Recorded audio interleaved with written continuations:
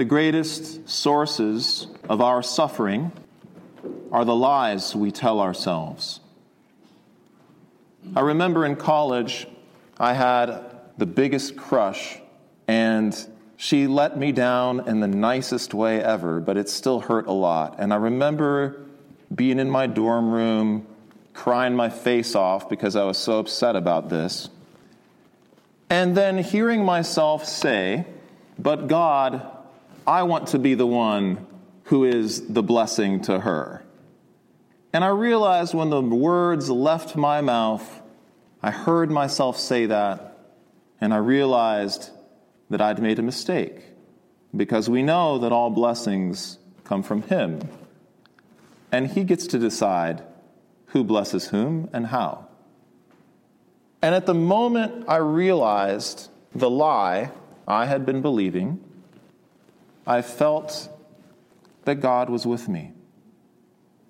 Perhaps you've had a moment like this, a moment when you realize something greater, a moment when God draws near and you feel that He sees you. Maybe this is at the birth of a child or a grandchild, or maybe at a moment of death. Some people have these moments in nature when they are in the presence of God's creation.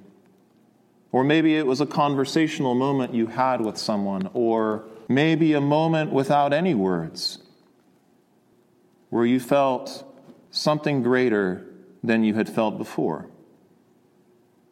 We heard today about such a moment for this man, Nathanael. You've got to love Nathanael. Someone comes to him and says, "Hey, we found the Messiah, the one we've been waiting for so many hundreds and hundreds of years. And he's from Nazareth." And he says, "Can anything good come out of Nazareth?" Nathanael's kind of cynical. But he comes to the Lord at the invitation of his relative. When Jesus sees him coming, he says, "Behold, an Israelite in whom is no deceit." And Nathanael says, "How do you know me?" And he says, "I saw you when you were under the fig tree." Now, what was going on under the fig tree? I have no idea.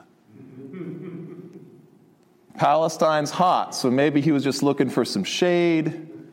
I don't know what was happening there, but he had a moment where he felt something greater, where he felt the presence of God. And Jesus said to him, "I saw you when you were under the fig tree." Did you know that the word God in Greek, theos, literally means the one who sees?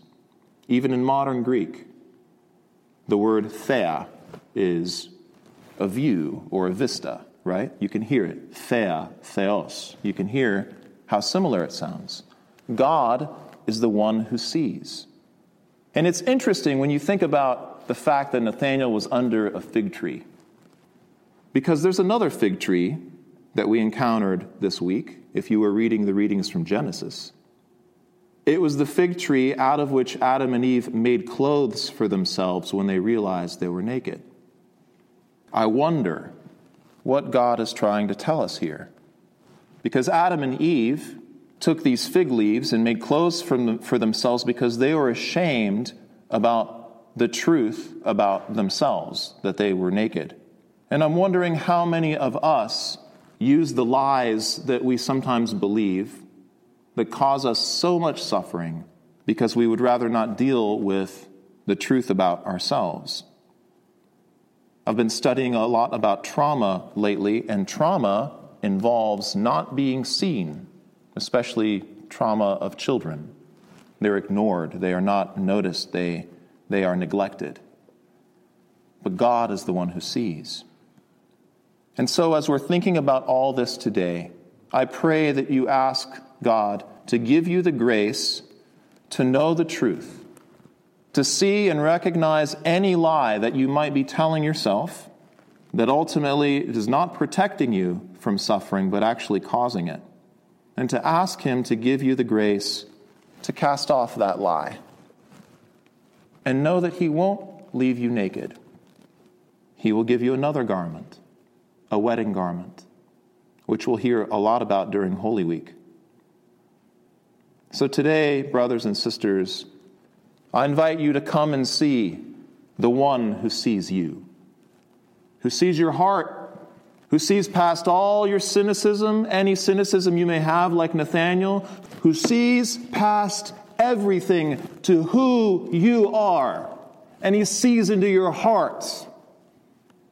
And he wants to take off all the lies that you tell yourself and clothe you with the garment of his truth and his love, so that we can move from being under a fig tree and being ashamed about anything we might want to cover about ourselves, to the tree of the cross, through which we will re-enter paradise and partake of the tree of life. So it's a tale of 3 trees today, brothers and sisters.